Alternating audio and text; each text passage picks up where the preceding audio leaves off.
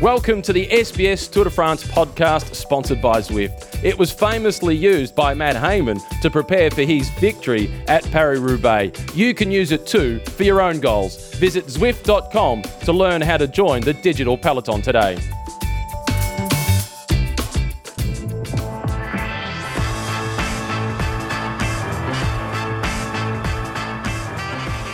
Bonjour, and welcome to this new episode of the Zwift Tour de France podcast, episode 21. I'm Christophe, Mallet, I'm your host. Before we go down to the actual review of the stage from last night, let me remind you that you can find this podcast on SoundCloud, soundcloud.com/cyclingcentral, on our website, sbs.com.au/cyclingcentral, on iTunes, of course, and you can schedule a ride with Zwift at zwift.com. I'm joined in this podcast today with Rob Arnold. Hi, Rob. Good to be back, Christophe. Thanks for having me. That's okay, and I'm pumping today because an amazing victory by Warren Barguil on top of a legendary climb. Izoard, I am not mincing my words. That was an amazing performance by Warren Barguil. I'm biased, but I don't care. I think everyone can join in the chorus. If anything you can do, and so on. So it really is the Michael and Warren show for Sunweb, isn't it? You know, when one wins one stage and the other wins one, and so on it goes. And you got to be happy for them. He did make it look a little bit easy. Is it fair to say that? That's a bit rude. But for what was dressed up as being the absolute pinnacle stage of the race, I don't like to say it, but it wasn't quite according to script, was it? We saw a fairly rudimentary race. Absolutely. If we look at the top part of the GC, the three riders stuck together. Aru got dropped. I think that's basically the story of that Tour de France. Yeah, exactly. I mean, I think there was a little bit of hope from AG2R and Cannondale-Drapac that either Romain Bardet or Rigoberto Urán could try and sort of ply away some of that 27 seconds. But, I mean, okay, admittedly with the time bonus that Bardet got for third place, he'll get a little bit closer to Froome. So it's still a very, very tight Tour de France. But we know his time trialling skill. We can expect him to lose quite a lot of time, and I think that although Bardet's moved up to second overall, just a couple of seconds ahead of Urán, I think that the final podium is going to end up being Froome at the top, with Urán second and Bardet in third, which is still something that the French fans can be super happy with, you know, with the stage wins that they've had throughout the race, and polka dot jersey, and another podium for the young superstar of French cycling. He's adored. He races with panache, and if he could have attacked, I'm certain that Bardet would have. But I think you need to ride that hill to understand what it's like and what damage it does. Well, I drove over it yesterday, and that is already a killer when you have to manually change the gears. So imagine on a bike. You get cramp in your accelerator foot, is that right? You poor guy. Absolutely terrible. Let's come back to Warren Barguil. You said he made this look easy because he was at some point fourth on the climb, and then he just climbed back. I think what good performance we can see is that he was able to hold Landa that was racing by and racing back to him. Yeah, I mean, Landa is the talking point of the Tour. I think I tweeted during the coverage that, you know, let's face it, if Landa was the leader, I think he would have won this race by 10 minutes. He looks positively bored at the front of the bunch. Doesn't matter if they're going up one of the hardest cols in the Tour. He's just sitting there sort of... Jeremy Whittle in the press room was overheard saying, it looks like he's just sitting on a train looking out the window. Like he's completely... You know, we would like to see a little bit of breathing. I don't know. Because I think if he was really putting himself to the test, he would have lit up the race and really, you know, smashed Froome's time to pieces. I think that's pretty clear to everyone who's been watching this race. Does that mean we are already excited for next year with Port coming back with a vengeance, from still at Sky, and Landa, that is still a rumor that could be somewhere else? Could be a very interesting, and Bardet, of course, could be a very interesting tour next year. Yeah, exactly. I mean, we're not allowed to talk about transfer period. It's not that official time yet, but I think it's pretty clear that Nairo Quintana's not the rider that he was at the Giro or in years gone by at the Tour de France. Movistar is looking at options. It's pretty much out there that Michael Landa's got a new contract and it's been extended to him from the Spanish team.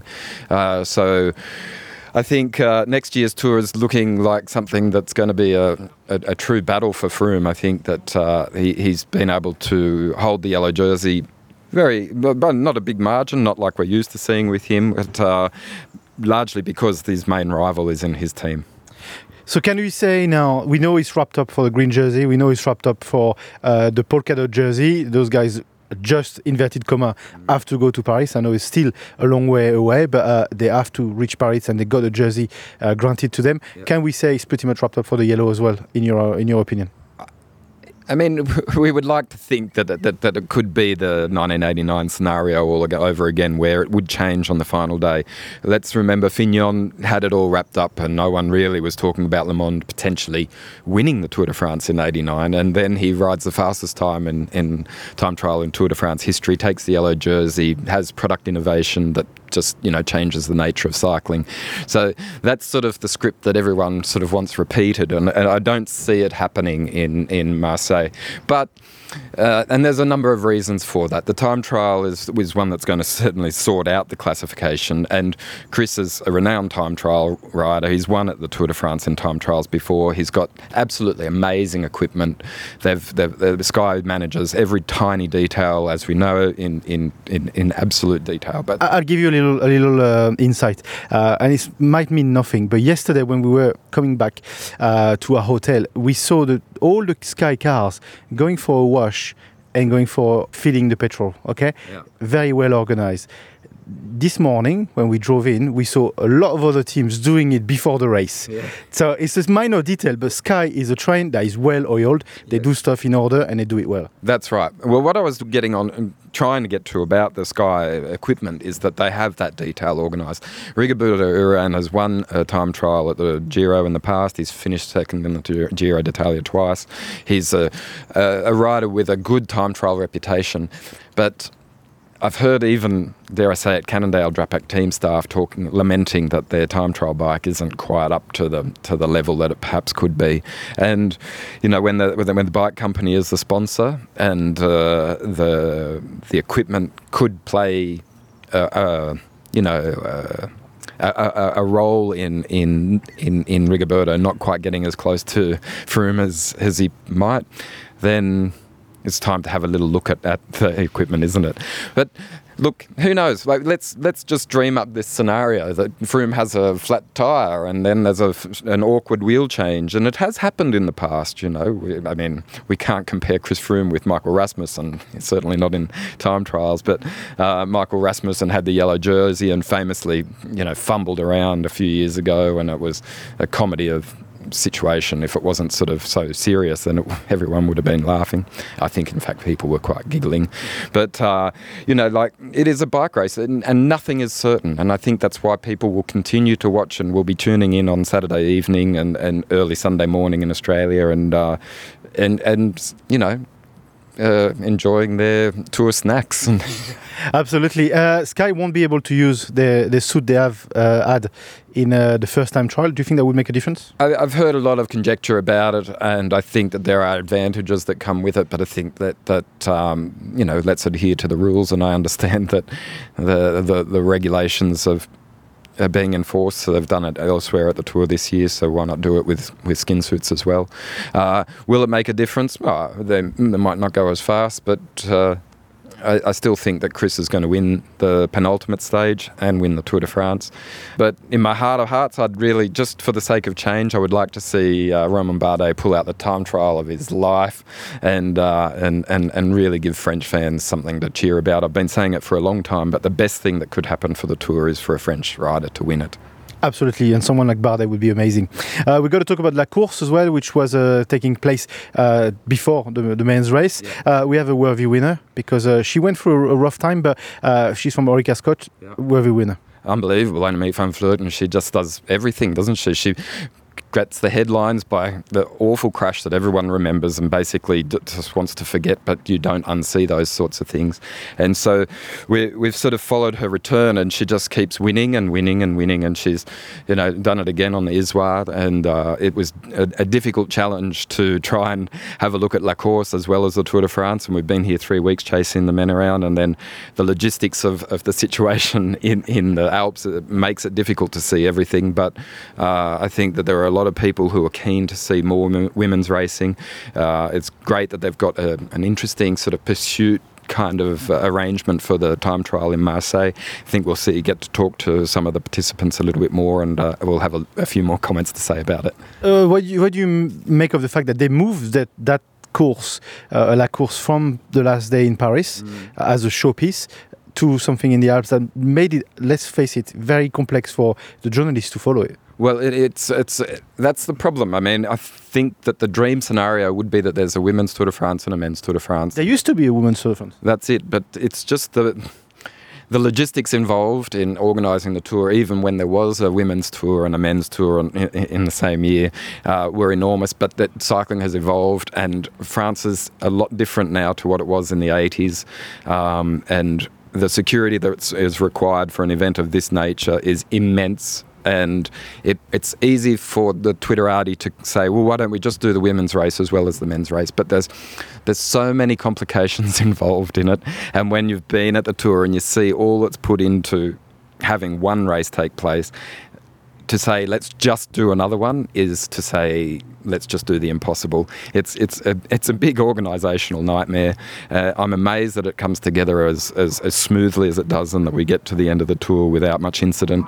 And I think that the best solution for women's racing is for there to be a Tour de France equivalent, possibly not 3 weeks, and for it to be at another time in the calendar so we could pay full attention to it.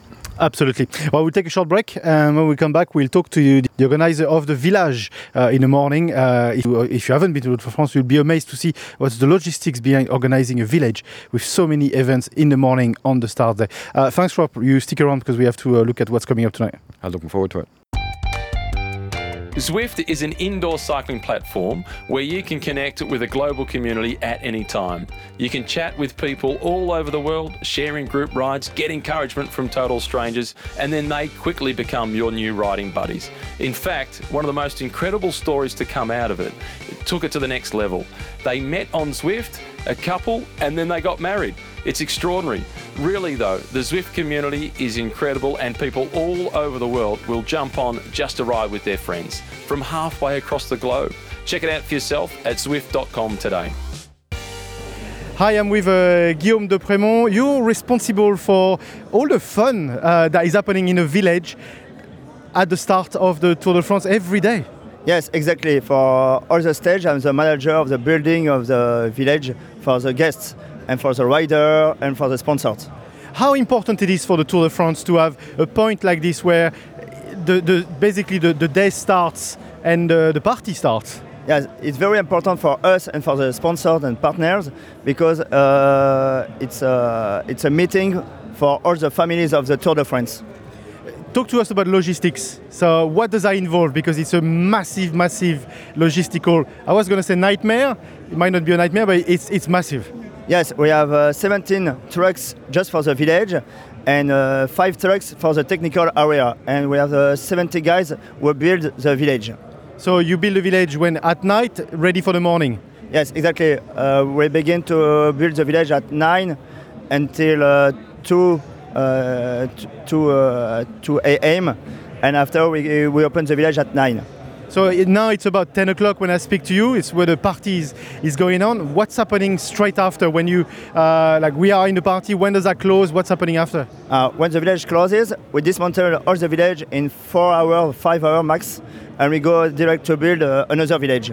And as you said, has 70 people. Has it always been like this, or has it been increasing over the years? Is it a big part of what ASO is doing? It's the same guys than the last year, and they build every day the same village. It's all the time it's the same. We saw the difference 2 years ago because we have a new village where we start. It's a new start for us from 2 years ago. How many partners, how many stands do you have in this village? 42.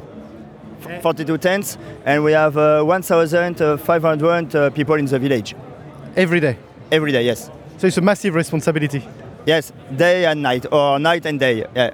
So we just after, we had the rest day. Do you rest as well on the rest day? Yeah, yes, because we build the village the day before the race day to have really a race day yesterday, yeah. So the only person in the Tour de France that has the race day is you guys? Everybody had a race day, normally, but I went just to check the village. Is there a village that is harder to build than other? I'm thinking, the last one, the first one, the mountain one. What's the difficulties? For me, it's hard to build in Lamure because it's very, very small. We are in the school. And in Saint-Giraud, because in Saint-Giraud we have not more place, but we are obliged to build the village. Thank you, Guillaume. You're welcome.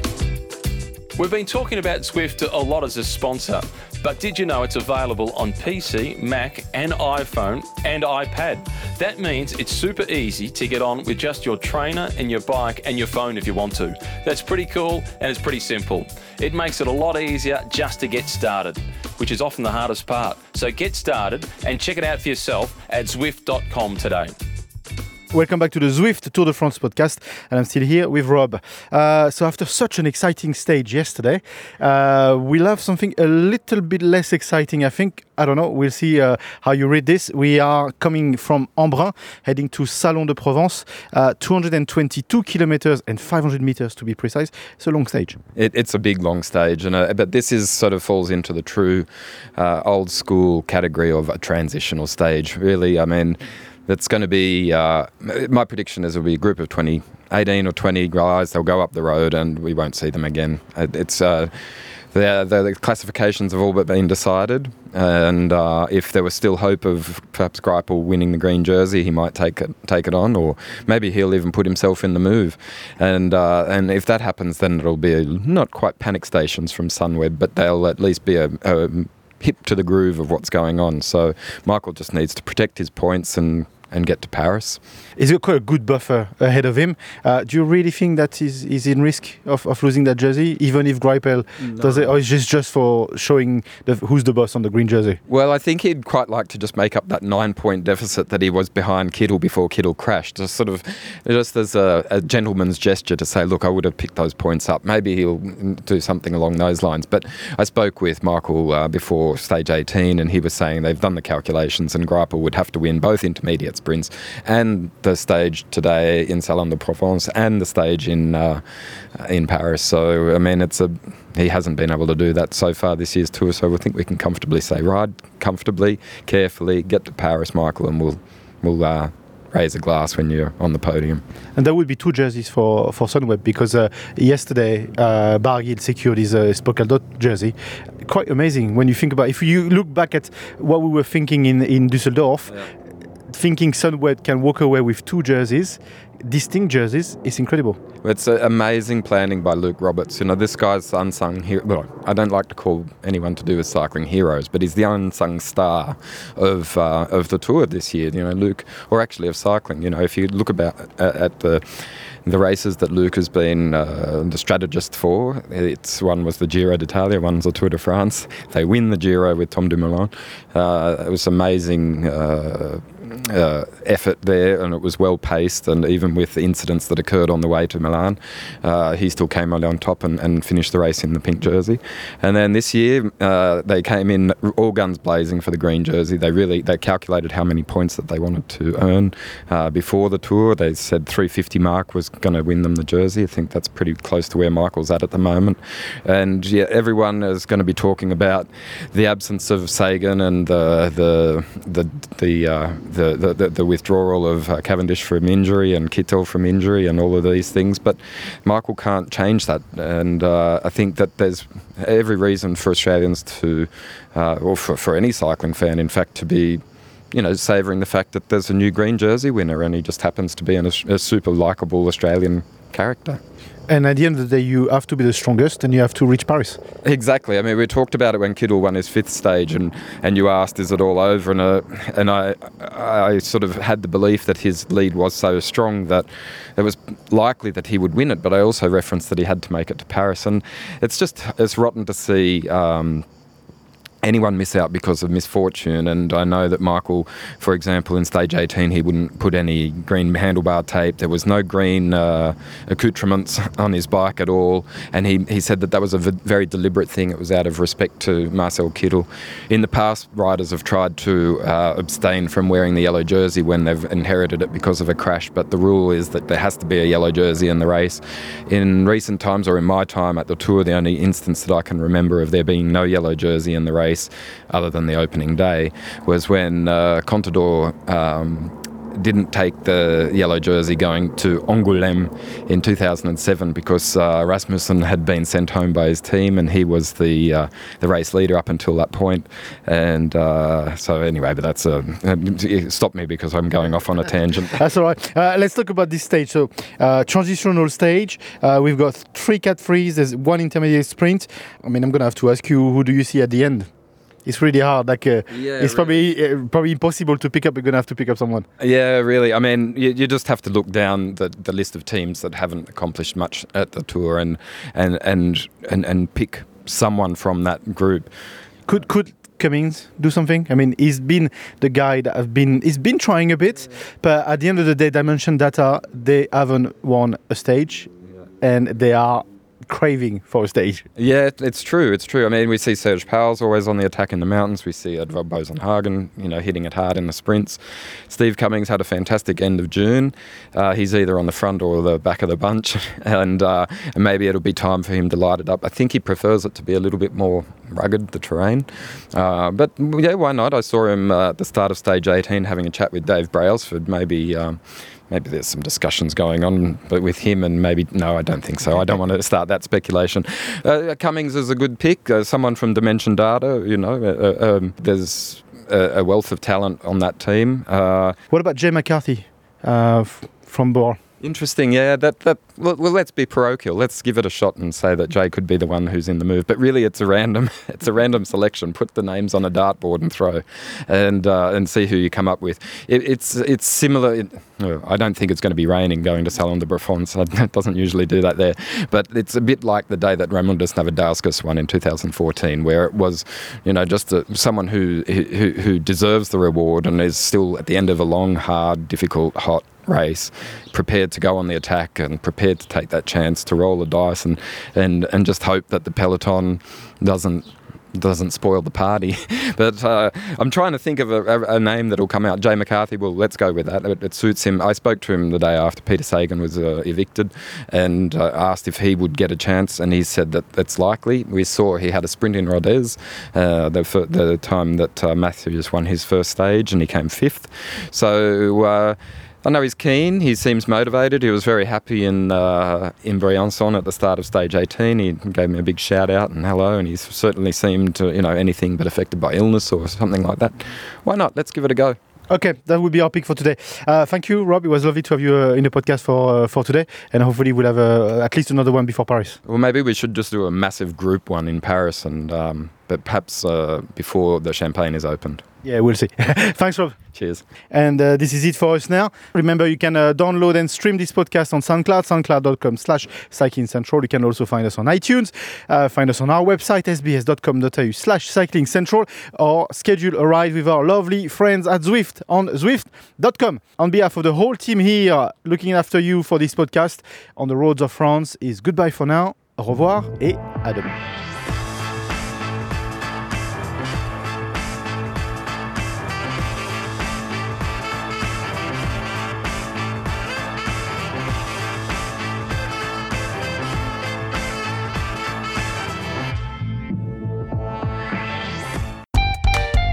Thanks to Zwift for sponsoring the SBS Tour de France podcast. Every day throughout the Tour de France, there are SBS group rides that you can join and see how your wattage output compares to the likes of Richie Porte and Chris Froome. Check it out today by visiting Zwift.com to learn more.